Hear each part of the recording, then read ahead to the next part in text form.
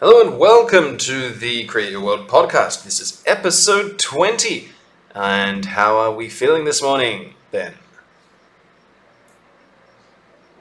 Yeah, not too bad, not too bad. It's a sunny day here in Taipei. There's finally the cool wind, sort of autumn winds are starting to blow.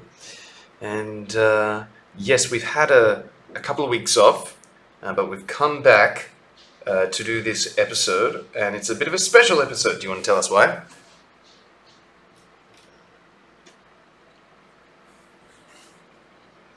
Yes, let's say hi to hiatus.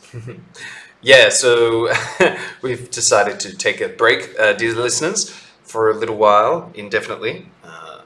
We will be back at some stage, but due to, what shall we say, economic constraints and other pressures at this point in time, mainly on my end, but as I'd say also partly on your end as well, we've decided to, yes, take probably a well-deserved break in the short to medium term while I go and get a job and make myself more financially secure, and then we're going to come back in a while once I'm sort of got my feet back on the ground, and then we'll get back into it again. So yeah, that's anything. Do you want to say anything about that?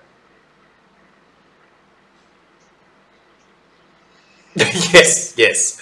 We'll be in exile for a little while, but we will return in a dramatic way. I was actually watching a mini documentary on the Islamic Revolution in Iran in 1979 last night, and wow, I didn't realize Ayatollah Khomeini was exiled to Iraq for like 16 years before he came back to Iran to, well, take over and kick the Shah out of his country.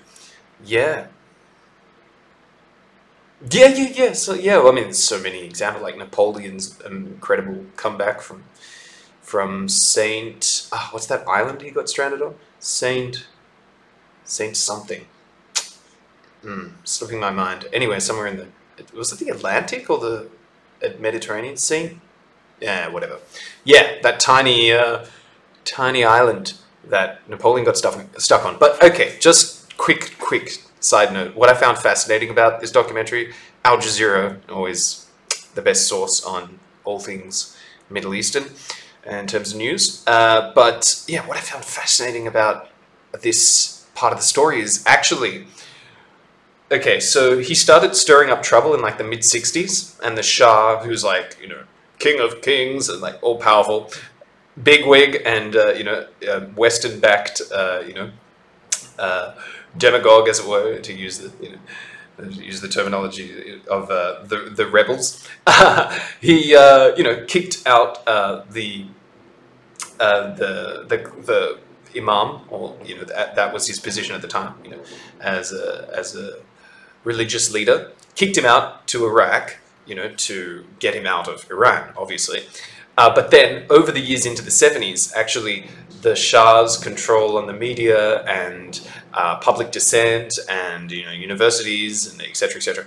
within Iran became tighter and tighter. So actually, it was advantageous for Ayatollah Khomeini to be in Iraq to spread his message of dissent into Iran. So what they called it the cassette tape revolution. I didn't realize this. Fascinating. So he used to record all this stuff, his speeches every day on cassette tapes. It's kind of like podcasting before podcasting, but it's audio medium of audio. Yeah, he used to put, and then he used to like mail them or give them to his through his religious network. Oh dear, that was Amazing Talker, guys. That's my life now, getting pinged by Amazing Talker. If you heard that noise, we'll leave that in there. No way, I'm not stopping this podcast. No.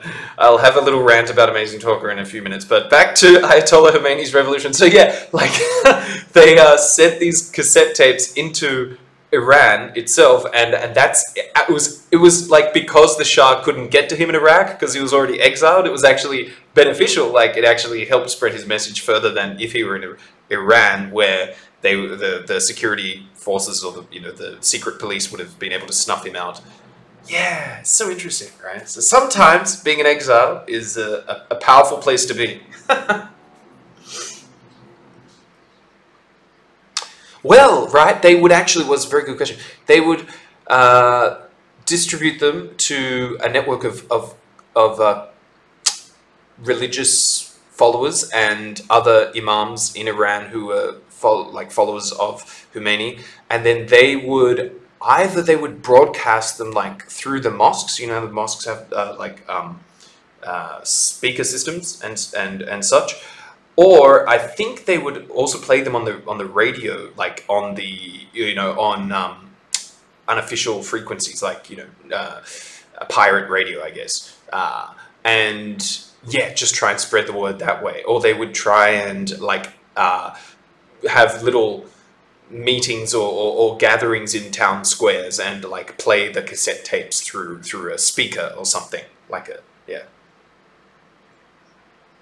Yeah.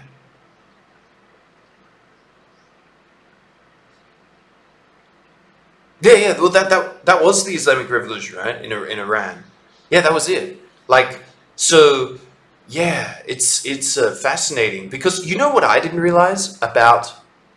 Yeah, no, totally. But you know what I didn't even realize about the whole Iranian Revolution things? Everyone gets so caught up on the 1979 revolution and in dethroning of the Shah, and then he runs away to the US and all of that, and then Ayatollah Khomeini, and then the country completely changes. It was heading on a very sort of liberalization, economically and socially, and then it sort of completely turned against the US. But actually, what I didn't realize is before the Shah, there was a democratically elected leader named Mohammad Mazdek or Mossadegh. I might be getting his surname wrong, I think, but something like I only learned his name last night. But he was actually the democratically elected leader of Iran in the 50s until I think 1954 or something around this time, where the US just decided to, CIA just said no, we're just gonna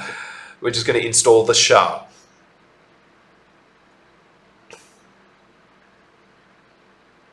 No, that's exactly what happened. He wanted to nationalize he wanted to nationalize the oil, and exactly, and stop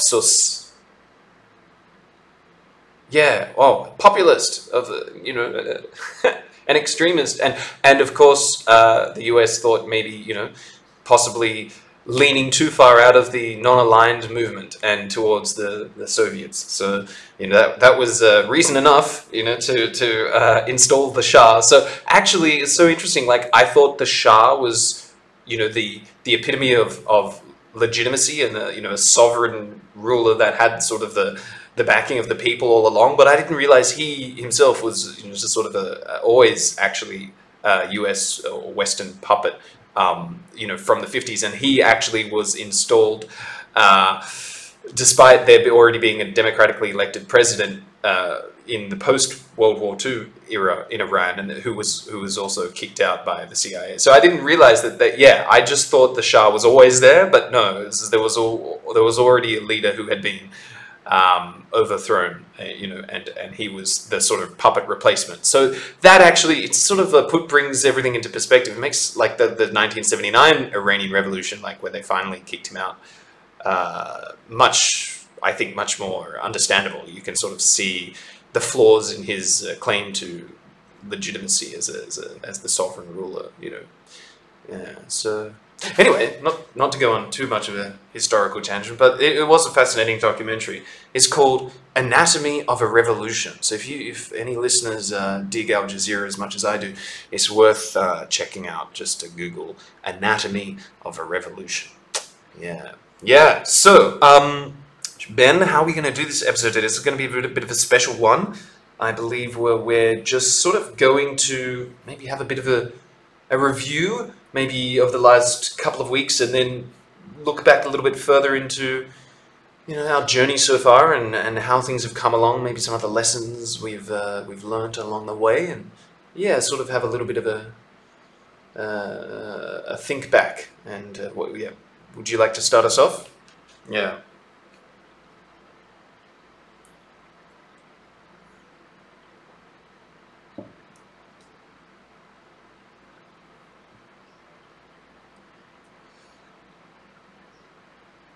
Perhaps before we jump into that, I should just sort of tell listeners what my sort of situation is at this stage. Um, yeah, probably I should have just led with that. Um, So yeah, I've been getting deeper into this book, The Education of Millionaires. Yeah, the one I spoke about last time, which is really, I think, poignant for me at this point, and very insightful, and it has very great practical sort of advice. And so, based off of my reading that, I've come to feel that it makes a lot of sense for me to just get myself financially secure at this point in time, and that's something I don't have.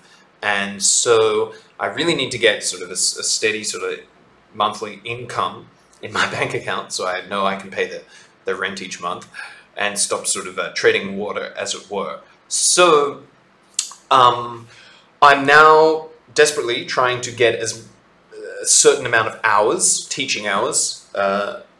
This is nothing to do with my online courses or my platform. This is just with other companies, be they online or offline, to try and give me that sort of baseline income that I can work off. And also, I should say, going back to school and getting into the semester now, starting to think about my master's thesis and stuff. This all contributes to the sort of a sense that it's really sort of time to sort of take a step back a little from the frontiers of innovating and online hustle, and actually, sort of get myself a bit more grounded. So that's sort of where I'm up to. Yeah,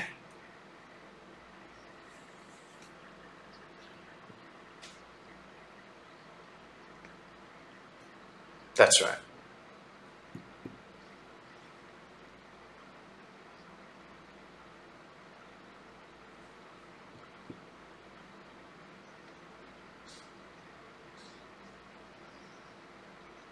Yeah, yeah. National development. Yeah. So yeah, you're totally right. Like, I just don't have the bandwidth to just do all of this. Like, keep thinking of new ideas of, oh, how am I going to monetize my online thing, and think of, okay, how am I going to write a thesis proposal? How am I going to find a supervisor? For it's just, there's a whole other game to play.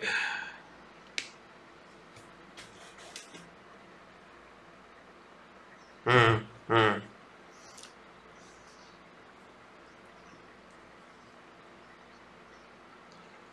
That's right. So this brings me to what I'm sort of struggling with at this point in time is, okay, so great. I want to go, and do some regular hours and just earn some regular money. That's fantastic. But where do I go for this? Do I go online or offline? So at first I was like, well, online, obviously, because it's more, convenient, quote unquote, and it's sort of easier to do, and I can do it from home, so I can, get off my class and then start studying straight away, etc. So I thought, well, obviously it's online. Uh, However, I've come to the realization that not just Amazing Talker, which I've done more and more classes on. I'm doing roughly 1 or 2 classes a day on Amazing Talker now. It's actually not too hard to keep getting a new student every 2 or 3 days, booking some new classes. But I'm still selling my classes, on the cheap. They're still much less than I get at the regular cram school. So, you know, underpriced. But here's the real kicker. Like Amazing Talkie, you just heard it go, boop, boop, right? It's pinging me all the time, and I've still got to reply, in 10 seconds or else. So that there's no other way to get students at this point in time. So I'm still hooked onto that, and also the amount of cancellations and students wanting some different demo lesson, or there's this engineer, this firmware engineer right? He points out, I'm not a software engineer, I'm a firmware engineer. Okay, wonderful. Yeah, righto. So he wants a tailored course, specific to his industry. Okay, that's fine. And he's saying, I'm worried you're not going to understand, you know, what I do with my work. I'm like, no. You just tell me what it's about. I've had some experience, writing tech reports, news reports, and translating from Chinese to English. So you just tell me what sort of company you work for and what kind of thing you do. And sure enough, he told me, and I could follow along. And I'm like, yeah, no, that's fine. I can give you some sort of firmware related. We can talk about IoT, which is becoming bigger in Taiwan, and other stuff like this. And I can talk about trends with you and all of that. And he's like, seemed a bit suspicious, but yeah, okay, I'll try it. I'm like, listen. After I said, listen, why don't I give you, some news about IoT and tech and firmware articles, and we'll talk about them in class. And he said yes to that. So I sent him a couple of things. Then he sent me another message a few days later. Oh no, teacher, I want to practice my listening, not my reading. So I said, okay, I'll go and find you a podcast. So I found a couple of podcasts just about like IoT and firmware and the like. And I sent them to him, and I gave him discussion questions. This is even before our courses really started. This is just around the trial lesson, which is discounted. And then, he takes those, he says, thank you. And then a few days later, he sends me another message. Oh, I don't understand about 80% of these words. I can't keep up. It's too fast. I need to have a slower, pace of speaking, and you need to send me something easier. I'm just like, what is this guy? Like, he's just not worth it. I'm just like, so, you're constantly communicating with these students, these one-on-one students. This guy wants me for his firmware. Yeah, no, that's what I'm going to tell him, because he hasn't used podcasts before, because, ta-da, podcasts aren't in Taiwan. But I will teach him how to use that. But I don't have time to, like, call him up right in the middle of my day and say, listen, it's that button there, you can press it to half speed. So I'm going to wait until I have my first lesson with him and tell him, listen, buddy, this is how you use a podcast player, and so you get the picture, right? And I've got about 7 or 8 students on Amazing Talk like that. And it's what I sense with this platform is like, the more students, just the more complicated it gets. Like, eventually, you have to just pick one kind of student. Like, I'm just doing kids, or I'm just doing test takers. You just got to pick a group. I haven't done that yet, and I haven't really, but like the vibe I get with it is just it's constant hustle, and you've got to be always clocked in, because you've always got to be ready to reschedule lessons. Answer new questions from new students. Reply to the automated match notification thing. It's like this. It's just constantly on call, as it were. So can you imagine like sitting in a library and trying to brainstorm ideas for your master's thesis, and you're getting pinged like this? Like, there's just no way. There's just no way you can really have like half a day of in-depth research, or just off time in the library when you've got this kind of platform going on. And if I'd been doing it for a year and I already had enough students and I was making enough money, well then great, maybe I could turn off Amazing Talk and just turn off notifications for a few hours or half a day. But when it's my first month on the platform, I don't have, like if I do that, they're going to stop sending me notifications if I don't reply to 2 or 3 in a row, and then the whole thing just gets harder. So that's the real kicker with Amazing Talker. So I'm still doing it, but I'm very aware of the limitations, and I'm very aware that it is not ideal for my current situation. Given that I need actually some headspace to actually think about my studies and such. So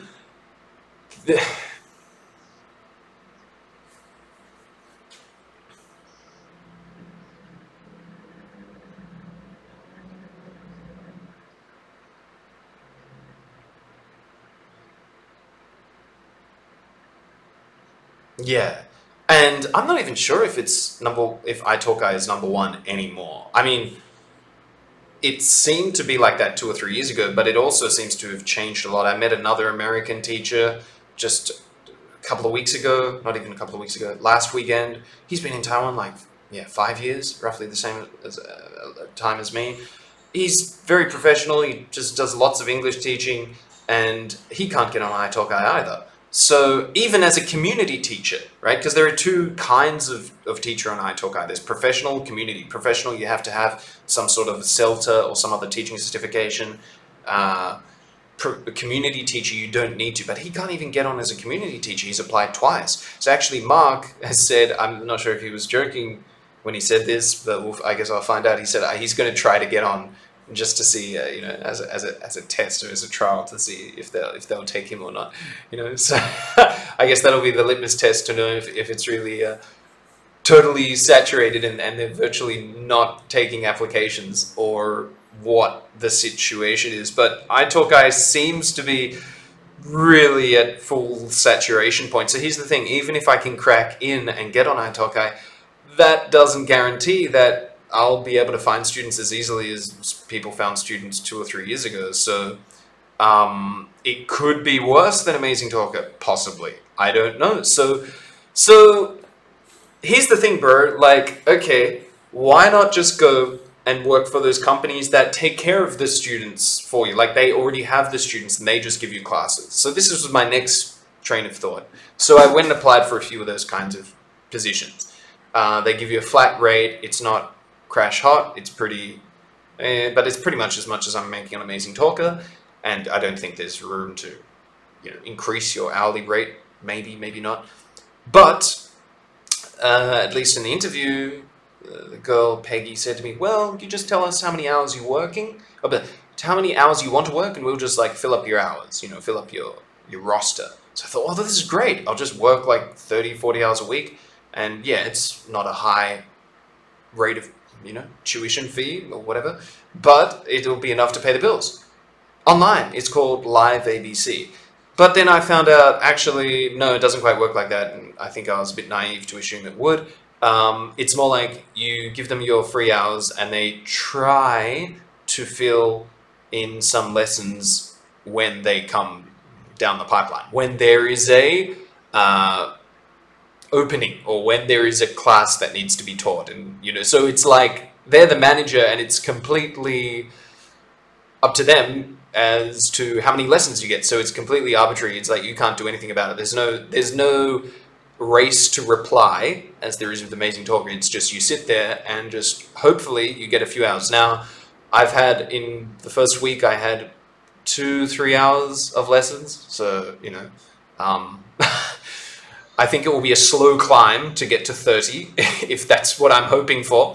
So I sort of took a step back again and said, no, this isn't working either. It's just adding to the chaos, because now I've got Amazing Talker on one go, and then I've got to talk to this Peggy manager lady through another app and tell her, yeah, no, I'm available at this time. And of course they change the lessons and you've got to sub, and, she'll say, are you available at this time, this afternoon to be a sub teacher? And, you just got to reply straight away if you want a class. And it's so I've got the Amazing Talker thing. I got my own private students. I got the course that I sold with Claire going on, and I've got Live ABC now. I've got my Bushiban, my regular cram school offline classes. I'm just like, holy crap. And how am I supposed to even think about doing my master's thesis with all this swirling around my head? So I took a step back and thought, no.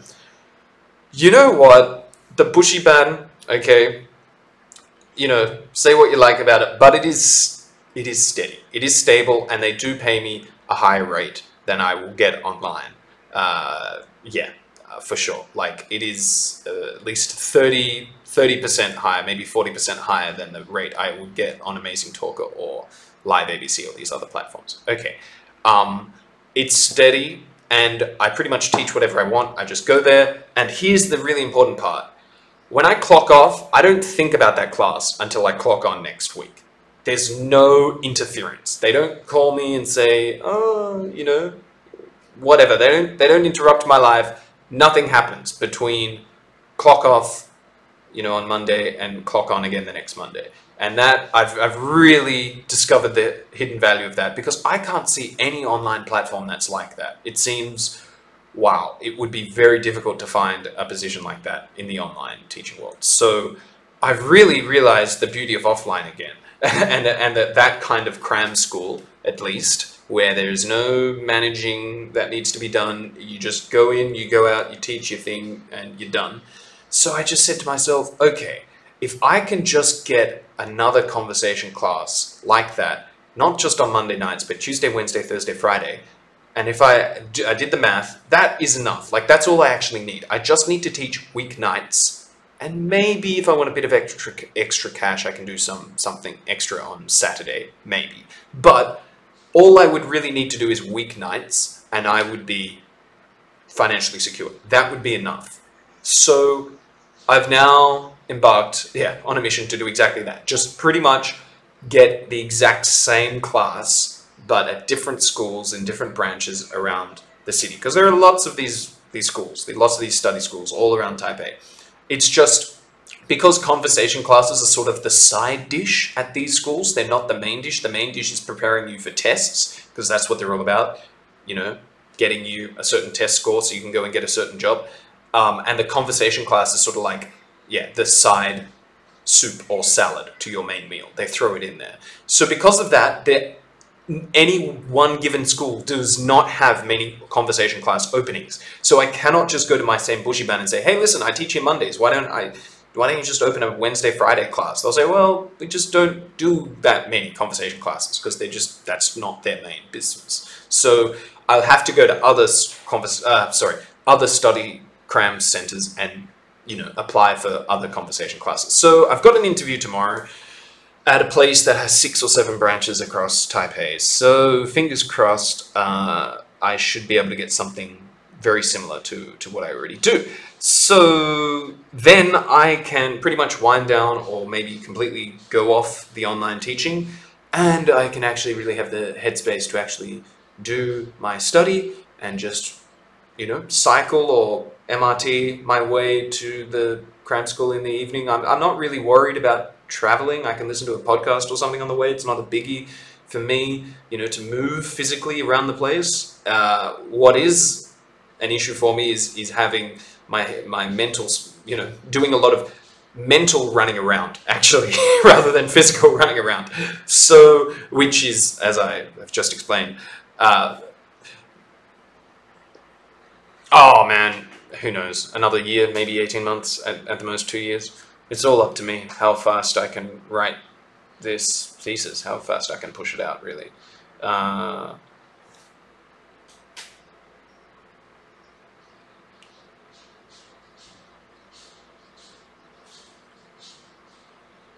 Well,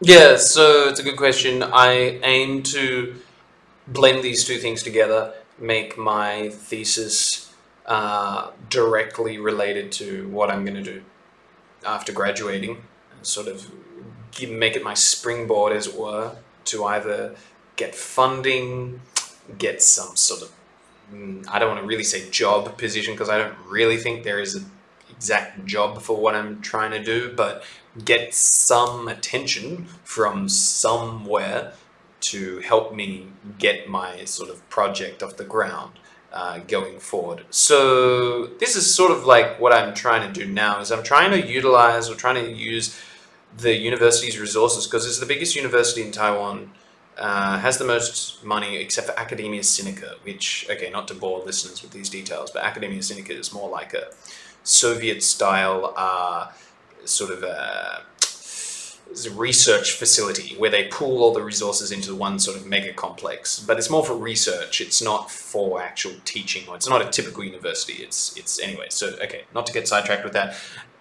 My university is pretty much has the most resources of any regular university in the country. So I should be trying to take advantage of those resources, and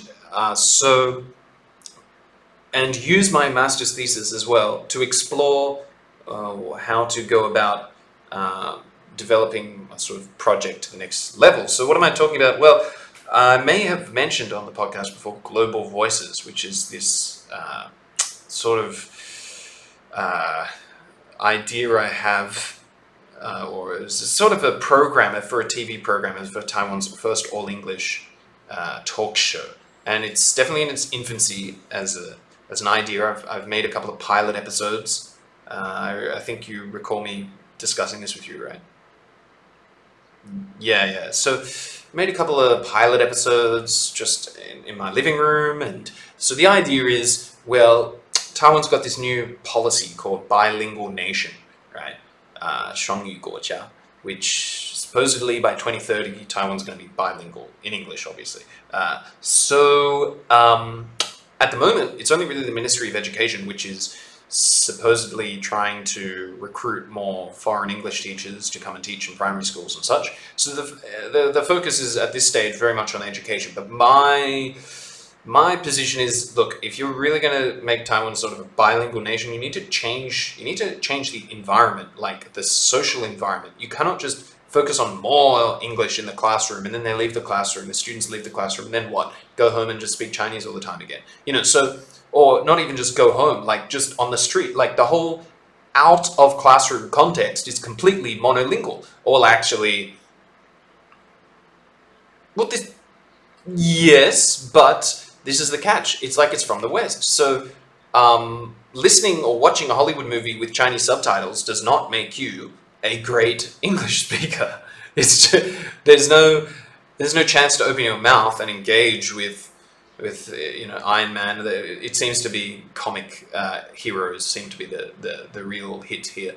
There's no way to like engage with that and actually use English to express your ideas about whatever you think about the hero of this movie or whatever. So what I'm trying to do is create this platform, this talk show, where it gives people a platform to actually open their mouth and actually use English to express their own views about global issues, be it some new trends such as AI, biohacking, could talk about all sorts of interesting tech-related things, or some sort of moral, ethical questions that calls into question, different value systems, be they sort of progressive or sort of conservative tendencies, or different religious ideals, be they sort of more Christian-based or Buddhist-based or Confucian-based kind of ideas, such as, abortion and talking about the death penalty.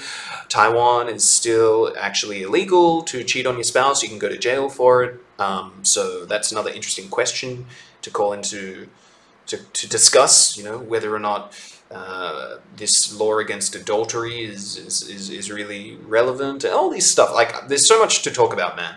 But there's no platform for anyone to talk about this stuff, actually, period. Unless, they make like a YouTube video or something. But in a sort of traditional media, there's no real TV show that really talks about this stuff on a regular basis. But regardless of the Chinese language media or the local language media, there's absolutely nothing like this for English. So there's no platform for Taiwanese people to sort of get up and use English to talk about this stuff. So this is sort of the thrust. So my pitch, as it were, if I were to pitch this idea to either the Ministry of Culture, the Ministry of Communications, which is responsible for media regulation, blah, blah, blah, or even maybe the Ministry of Education, although I would try to position it outside of the classroom, as I was saying, in some way. But whoever I pitch this idea to, or maybe some grassroots organizations or NGOs, or who knows, some sort of social enterprise or something. The social enterprises is sort of catching on here. It's kind of become a hot topic in Taiwan. I think a lot of people sort of think social enterprises are really cool right now. So whoever I pitch this idea to, like, that's the sort of going to be the thrust. It's like, okay, if we're going to get bilingual by 2030, we've got like 10 years, we need to change the media environment. I can bring you this, I can do this great program, let's do it together, and I'm going to be the host, and let's, give me a bit of funding, and we can do this. So that's kind of what I want to do over the next 12 months to 18 months. Well, I've got a couple of pilot episodes. They're really average. I literally did everything myself, from the lighting to the casting to the script to the well.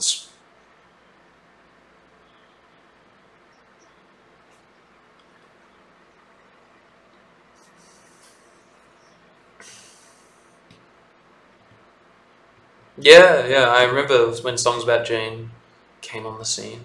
It's like when I was like 12 or something. Yeah.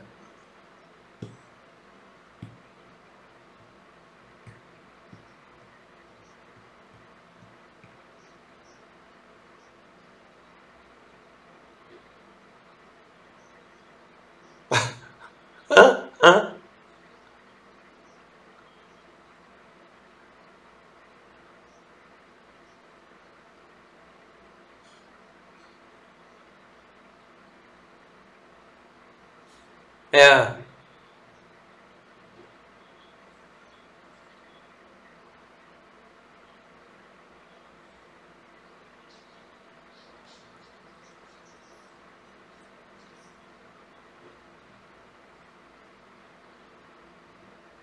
Yeah.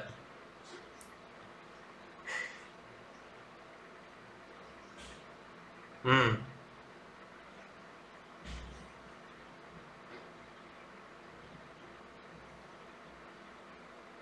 Yeah. Yeah, so I mean, yeah, I have something. I don't have nothing. I've got a pilot. So I think the next step is I'm going to try and do some more networking with some students and professors in the media department, um, and see. I think there is a studio on campus, but I don't even really know. But I'm going to go and find out and see if we can make a couple more pilots, but with the university's resources, and maybe get some sort of film students, to volunteer or whatever to do the camera work and the lighting and such, and yeah, find some uni students to be the host. Sorry, no, I'm the host. Uni students to be the guests on the show. So sort of turning into like a mini uni project, like a little uni campus thing, that's going on, and I think that's a good way to sort of a good incubation process, because the university will like it because they can brag about it, when they talk about their social societies and all that kind of crap, and so they'll be able to like put it on some sort of website update or notice board about, oh, look what we're doing, so that helps them, and helps me develop the idea, and gives me more connections to other students and talented people in this university who want to do similar stuff to me. So I think that's sort of the way to go. I do, but I haven't made them public videos. There's a reason for that. Just really quickly, I think once you put it like on YouTube, sort of publicly, uh, people, when they look at it, they tend to then value it based on how many views it's got and how many likes it's got, and suddenly it is up there, being compared with sort of finished YouTuber works, from bigger channels, and then they'll be like, oh well, you're not like, pick a popular show, Dave Rubin Report, or Philip DeFranco show, or some of these sort of newsy talk shows, or there are some couple of Taiwanese versions of that. There's a Taiwanese comedian called Brian who has a little late night sort of skit show that he puts on YouTube. So like instantly, once you put it on publicly, it's like, oh well, didn't get even a fraction of the views of those guys. Oh, well, why should we support this, or why should we fund this? So I think it's kind of deliberate that I'm trying to keep it sort of offline, or not sort of publicly available, so as to avoid that kind of filter, that sort of that yeah, that yeah. Yeah, so that's pretty much, and so as for the thesis, like I'm going to try and explore, okay, there's sort of a couple of ways to take this. I mean, not to go too much into the weeds about this, but there's a couple of ways to take this. I was thinking either do some sort of a comparison between other successful bilingual Asian countries, be they Singapore, I think Malaysia also, English is also an official language in Malaysia, maybe even India, and how, if any other countries have sort of made a transition to being a bilingual nation in recent decades and how they did that, and what role the media played in that, and analyzing, for example, Singaporean media versus Taiwanese media, and if there is a significant deficit of English language media in Taiwan, which there is. And then using that as a sort of a basis to make my sort of conclusion in my thesis that if Taiwan really wants to become a successful bilingual nation, it will need to increase the volume of English language news content in the domestic news industry. So therefore, of course they do. Yeah. So yeah. Actually, all of those countries I just listed, Singapore, Malaysia, India, they were all formerly British colonies. So Taiwan's kind of interesting. It's trying to like head in this direction. But yeah, so actually it's quite unique if it sort of pulls it off and becomes a sort of so-called bilingual nation. Yeah, but anyway, that might be something for me to sort of flesh out in my research. But that's sort of one way I can take it. The other way is to sort of look at. I'm even thinking. Okay, this is a little bit of a side tangent, but I'm thinking if the Global Voices thing doesn't really pick up, or I don't get any real traction with any investors or anyone sort of in Taiwan. I'm also thinking, like in the government agencies or whatever, I'm sort of thinking, looking at studying podcasting in China. Just because sort of a plan B is I would love to do a bilingual podcast, one podcast a week episode in Chinese, me as the host, and one in English, and discuss again like global issues and stuff that's happening in the world, be it gender equality, whatever, but discuss it from firstly like from a Chinese perspective, look at like how that issue is playing out in China, and then how that issue is playing out in the West, and then create this podcast and share it for English version for the Western audience, but we're talking about stuff that's happening in China, and the Chinese version for the Chinese audience, we're talking about stuff that's happening in the West, and vice versa, so we do some sort of comparison. So this is like plan B in case my sort of, but just some interesting points for people, like I've been looking a little bit into China's podcasting industry. It's much more centralized than what we have in the English-speaking world, where you have just like an RSS feed, and then you put your podcast on sort of every different app. In China, they got this app called Himalaya, or the Chinese word for the Himalaya is in the mountain, Himalaya, which has like 500 million downloads, and it is just huge. And it's also the largest ebook, or should I say, ebook and audiobook provider in China. So it's like this monolith. It's like Audible plus Apple Podcasts plus all the Android podcasts wrapped into one. So it's just this monster of a platform. And yeah, but here's the interesting thing: the payment model system, the monetization system over in China is much more of a pay. Users subscribe. It's more like Twitch. It's like, I'm subscribing to this particular podcaster, and I'm going to pay a certain amount of money per month to get all their content, rather than the advertising model.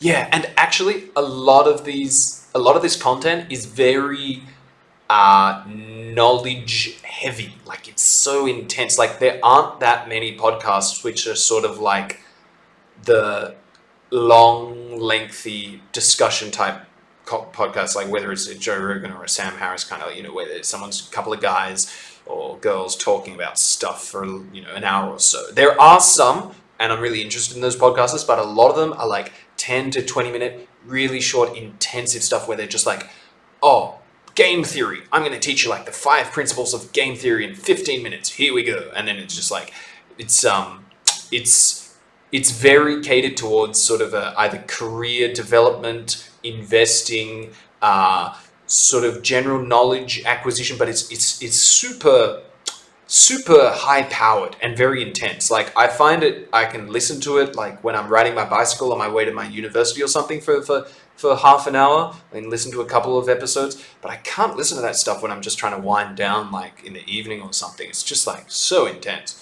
So yeah, it's definitely, there's definitely a different sort of a style, more a different, there's a different sort of almost audio aesthetic or something that is in, they're very polished and they're very professional. Hmm.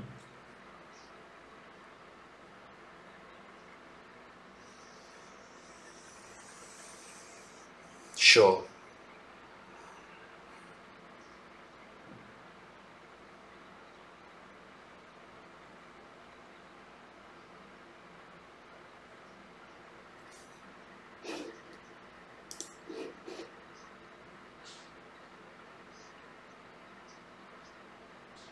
Hmm.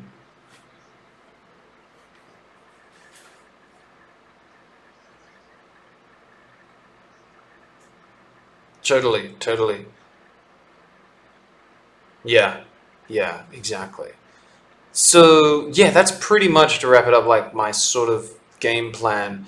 Um, so yeah, in terms of like how, so I'm very much, yeah, I'm very focused on wanting to use this master's thesis to sort of bring about, or lead towards whatever I'm going to do, after I graduate. So I'm going to be very intentional about that. So yeah, um, does that sort of answer your question? What I thought, Ben, is we could talk a little bit about how okay, we sort of had a phone call yesterday, and I think we stumbled across this interesting point about how we have sort of ended up in two extreme ends of what I call the meaning versus money continuum, which is to borrow the phrase that the author of this book I'm reading uses. He talks about how to combine your meaning with money.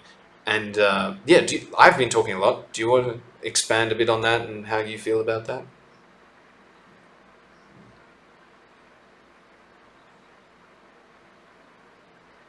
Oh, okay.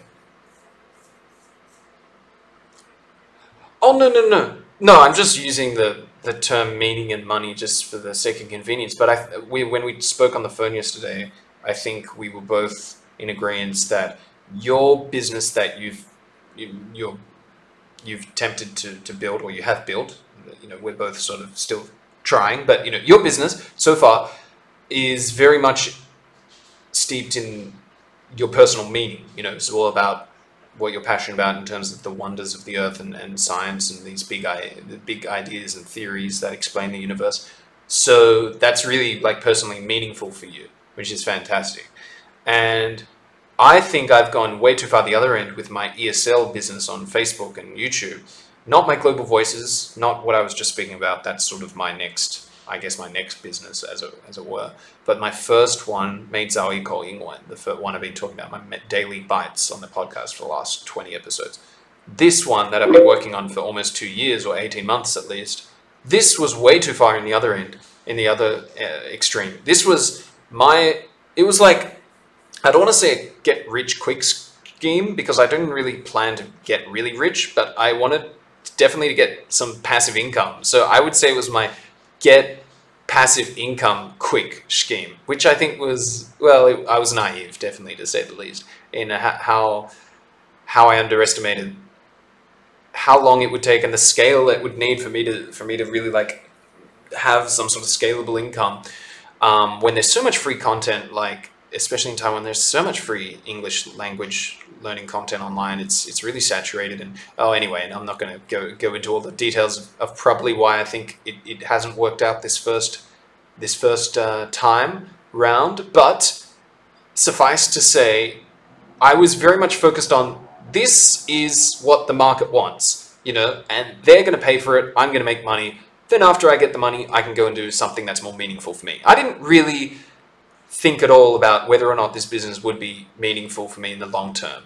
And so I think that has kind of stung me a little bit because of eventually, you burn out and eventually you realize this business is going to take like This business is not going to just come off that easily, and it's not just going to start generating income. And my heart's not in it. I don't want to do this period. It's just not what I'm into. So I think for you, you're on the other extreme. It's very meaningful. So what do you think?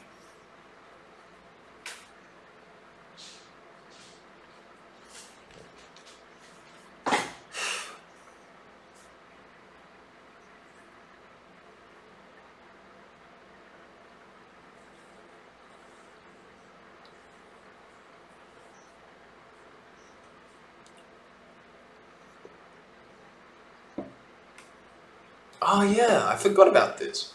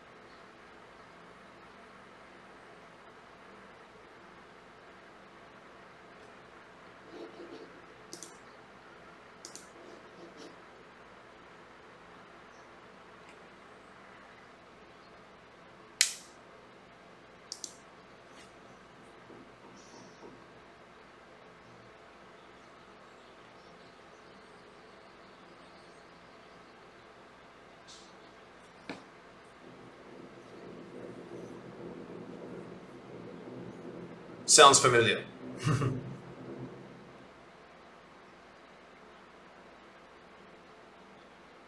Hmm. Hmm. I guess we're not all Elon Musk is the moral of the story.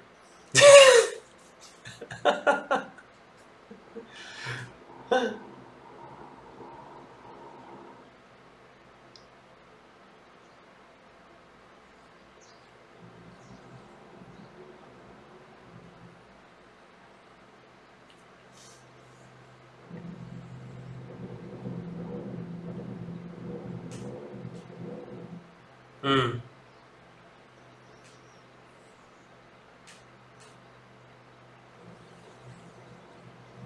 Hmm. Hmm.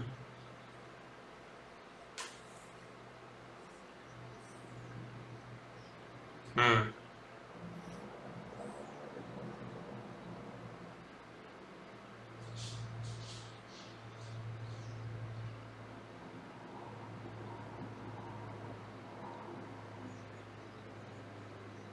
Oh yeah, I saw that in the bookstore the other day, and I didn't almost buy it, but yeah, I definitely stopped and checked out the blurb.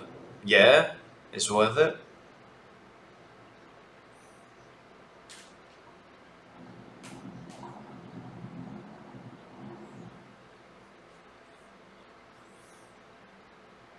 Yeah, yeah.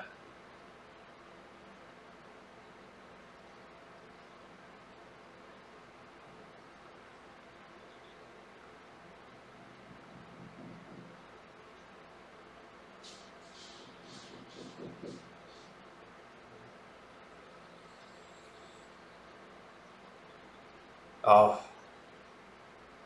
so awesome, man. I didn't even realize um how rough and ready like those first episodes that he did. Have you gone back and listened to like his Oh, apparently, like I got to go into it, but yeah, apparently it's really like is just sitting on his sofa and just like they are probably and like they use not even Twitch or YouTube, they use something else that like predated Twitch to stream it as well. And it's just like, yeah, really, really rough. And but yeah, like man, imagine just imagine not only like imagine being that guy now and just being like, I have you heard apparently he's like pushing 100 mil like a year in advertising revenue. Can you get that? Like freaking hell. 100 mil, like holy crap. It's like movie stuff, like jeez. Can you just imagine not only like being worth 100 mil, but and just like for podcasting, right? Just like sitting and like chatting with a bunch of like essentially your friends. Like not only that, like not only where he is now. Yeah, yeah, like that's exactly. It's like wrestling, hunting, podcasting. It's like yeah, but like exactly what life. Can you imagine though? Like not only like where he is now, but can you imagine like going through his journey and knowing like having that experience, starting out from literally like being on a sofa and just so rough and ready. I don't even know who he talked to begin with. I don't think anyone like came on his shows. I don't know. I haven't listened to those episodes, but like super rough and like sticking with it for like no one's like what the hell is podcasting, like sticking at it for like 10 to 15 years, and now he's just like, oh yeah, I'm the king of the mountain. Like how awesome would that be, like to not jump around and be like, oh, this podcasting thing isn't working, I'm gonna go and try YouTube now. Oh, now I'm not doing YouTube's not working. Like to have the insight to be like, this is my blue ocean. Yeah. Something, I don't know, like, but to just be able to pick, yeah, sure, but like to be able to be like, this is my blue ocean, and I'm just gonna swim in it for the next 10 years until I'm the freaking Neptune of this blue ocean. You know, like, until I am just freaking so dominant. Like, that is just fantastic. I actually do think that to myself sometimes. I think, you know, maybe we're probably a bit late for podcasting, perhaps. I sometimes think, I sometimes think to myself, like, what is the next podcasting? Like, because I really enjoy this medium. Like, there's always something, man.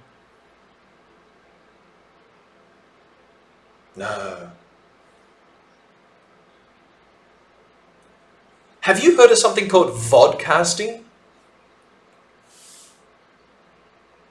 Oh, the Master Switch. Yeah, yeah, yeah. Yeah, it's fantastic.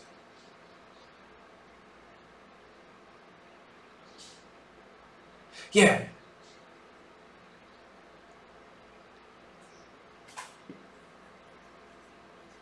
yeah, man. I would love to like get on really early to like the next big medium and just like be a pioneer like that, like Joe Rogan. That would be freaking awesome. Have you heard of vodcasting? I think it's a failed medium, but it's like the same. It uses RSS technology. It's like an RSS feed, but you play a video instead of a MP3 file. Vodcasting, as in video podcasting. Apparently, it's a thing. Mm-hmm. Yeah, it does seem like a hybrid. Exactly.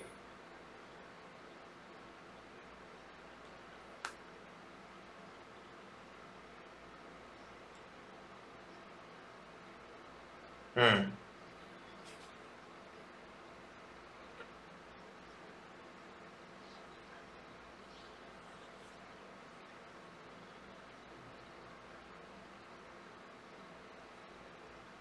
Yeah.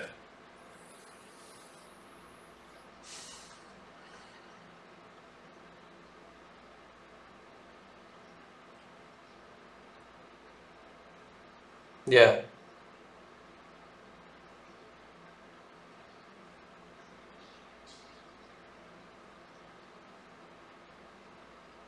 Mm.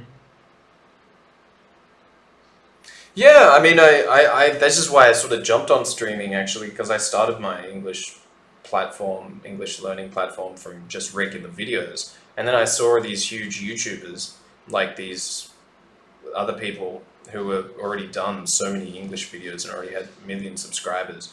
And I was like, geez, I'm not going to compete with that. But no one's doing live English, like English teaching with live video, and this is like taking off. So yeah, let's do it. But I've also realized the limitations of the medium. I mean, it's I think it is disruptive and it does have its own value for sure, but it's way not nearly as disruptive as podcasting because essentially no one wants to watch a live broadcast after it's over. So, like, it works for certain things like gaming, obviously, Twitch, like, ta-da.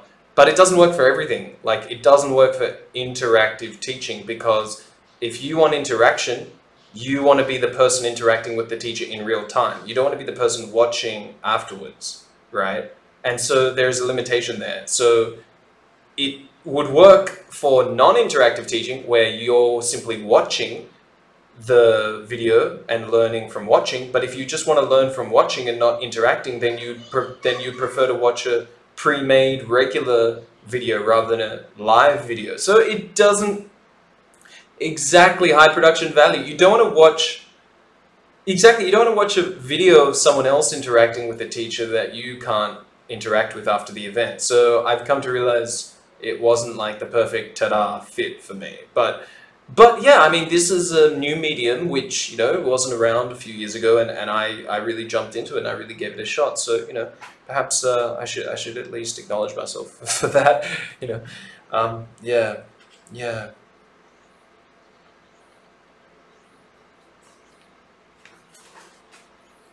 Oh yeah.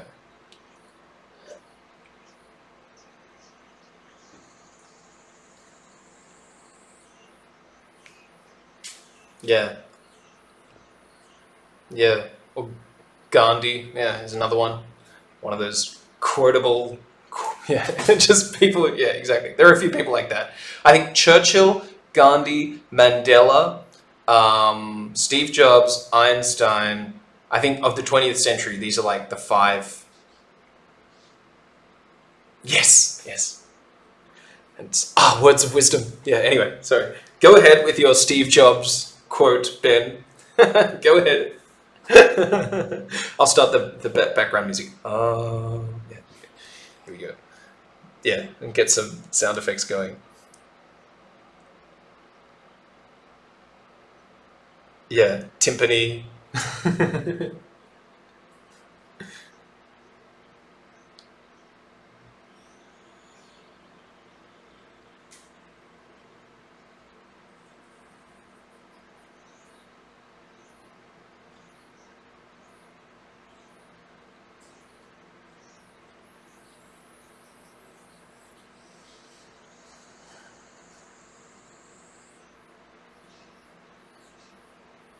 Mm, mm,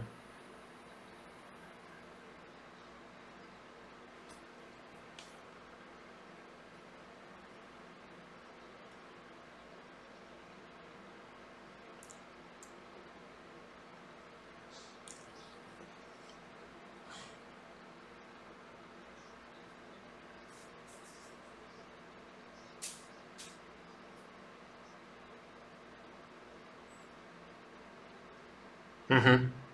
Yeah. Mm,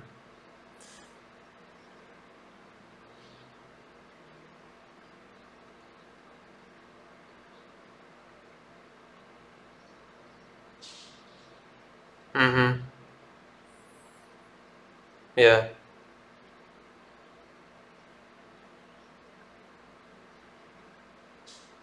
Mm,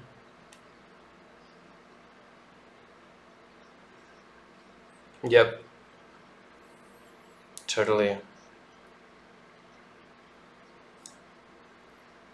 Mm,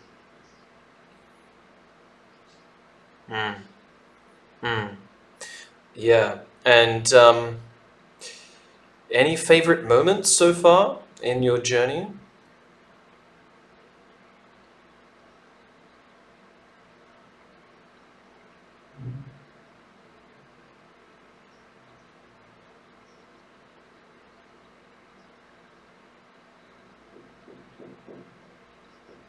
Yeah, let's talk more about the podcast actually. What have we learned in the last 20 episodes, or the last, it was almost 6 months? Jeez.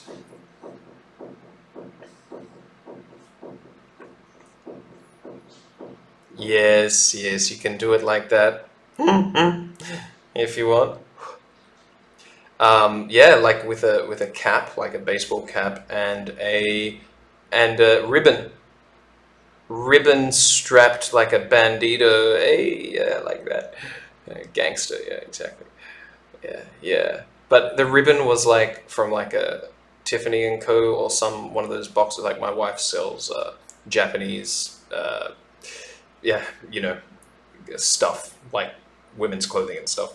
So like it's a very cutesy kind of ribbon. So not really thug life, but yeah. So you can imagine just yeah how how lame.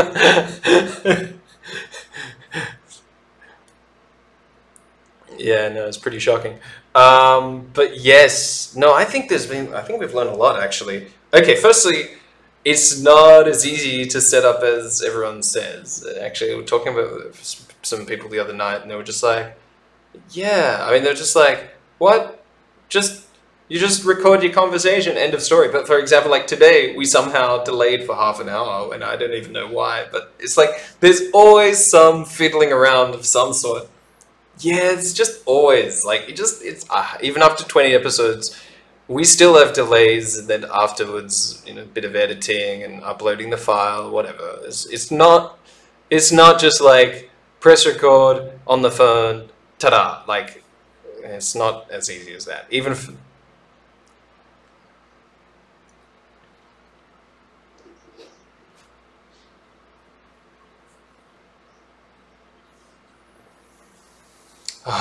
that was for Audacity. Hmm.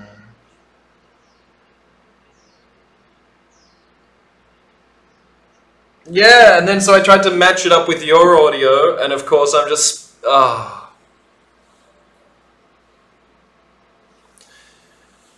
totally, yep. To be honest, the uploading process, like Anchor end of things, is really easy. Is really smooth. Uh yeah.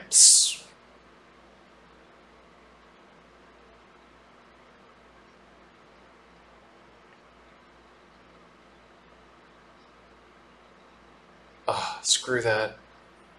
Screw that.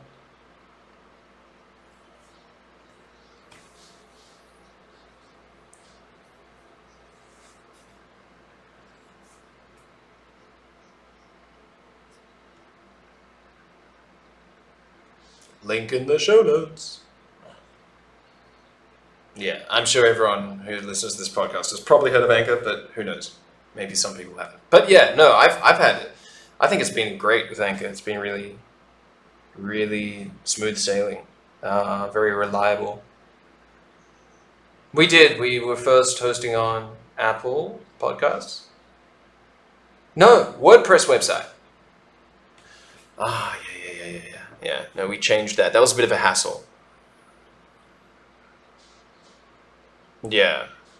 But also, what I've discovered is wow, like, I just assumed that somehow we'd get more and more listeners over time.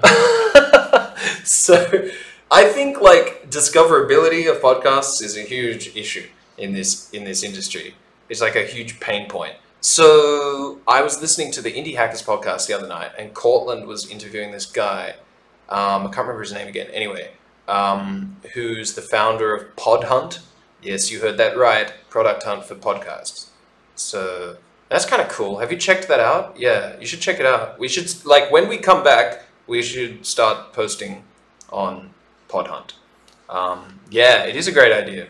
Um, at the moment, they just list like the episode, the key differentiator between Podhunt and other sort of podcasting sharing leaderboards is that they do it by the episode, not by the podcast. So if it's by the podcast, well, then just the most popular podcasts are always voted up the top. But if it's by the episode, by the day, then there's chance for new, interesting episodes to, make it through to the top.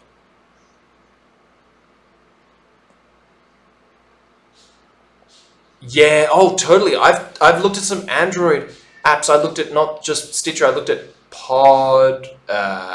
What's it called again?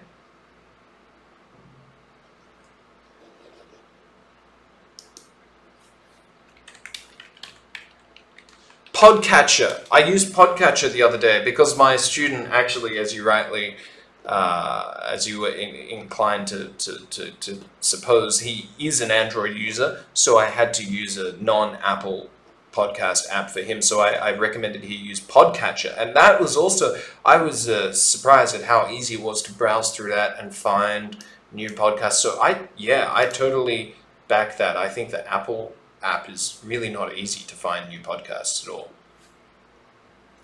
Yeah. So something to consider, all you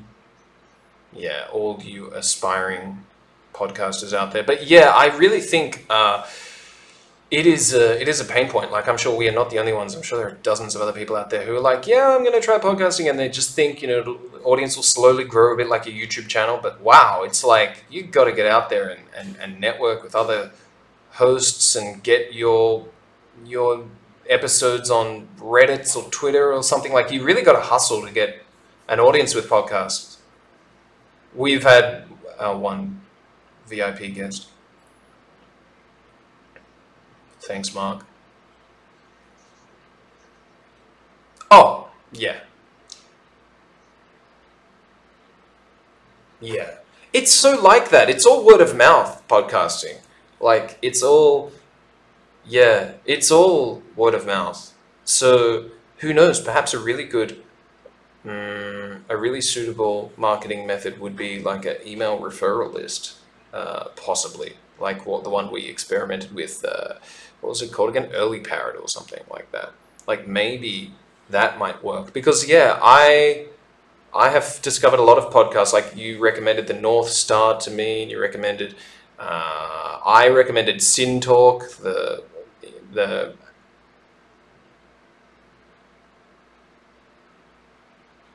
totally like I think way more than obviously like YouTube videos or other social media or whatever. I think yeah, so it is I think podcasting is like because it's decentralized, like the whole listener acquisition process, it's just totally different. It's really yeah, really different, I think. So I think that is like the challenge. I mean, we just ran into someone recently who is offering to like promote our podcast. Like, so he's like a professional podcast marketer. Like, this is like a job now.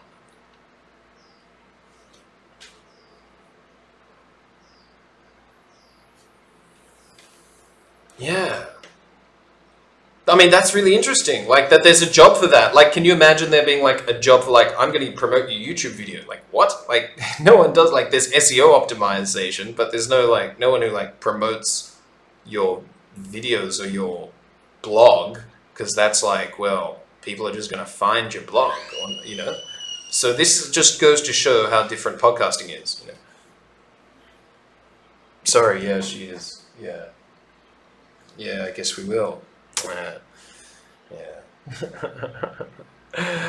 Oh dear. So yeah, bro. I just think at the end of the day, as Bon Scott once said or once sang, it's a long way to the top if you want to rock and roll. So it's yeah.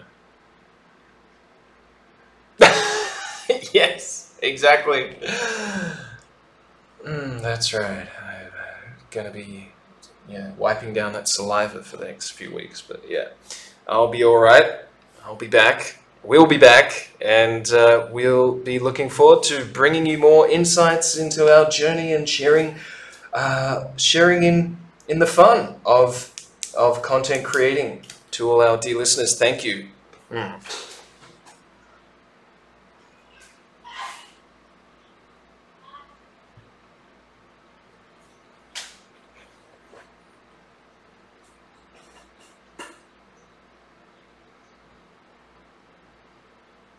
Mhm.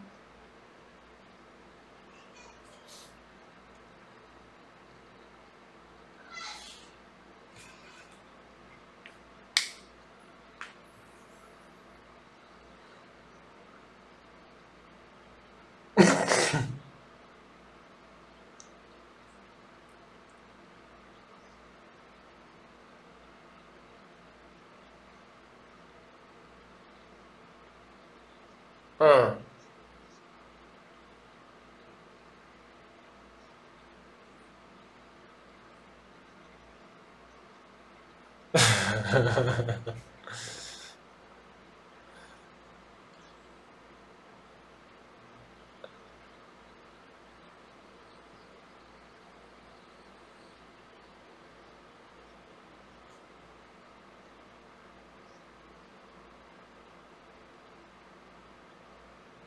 Mm, mm.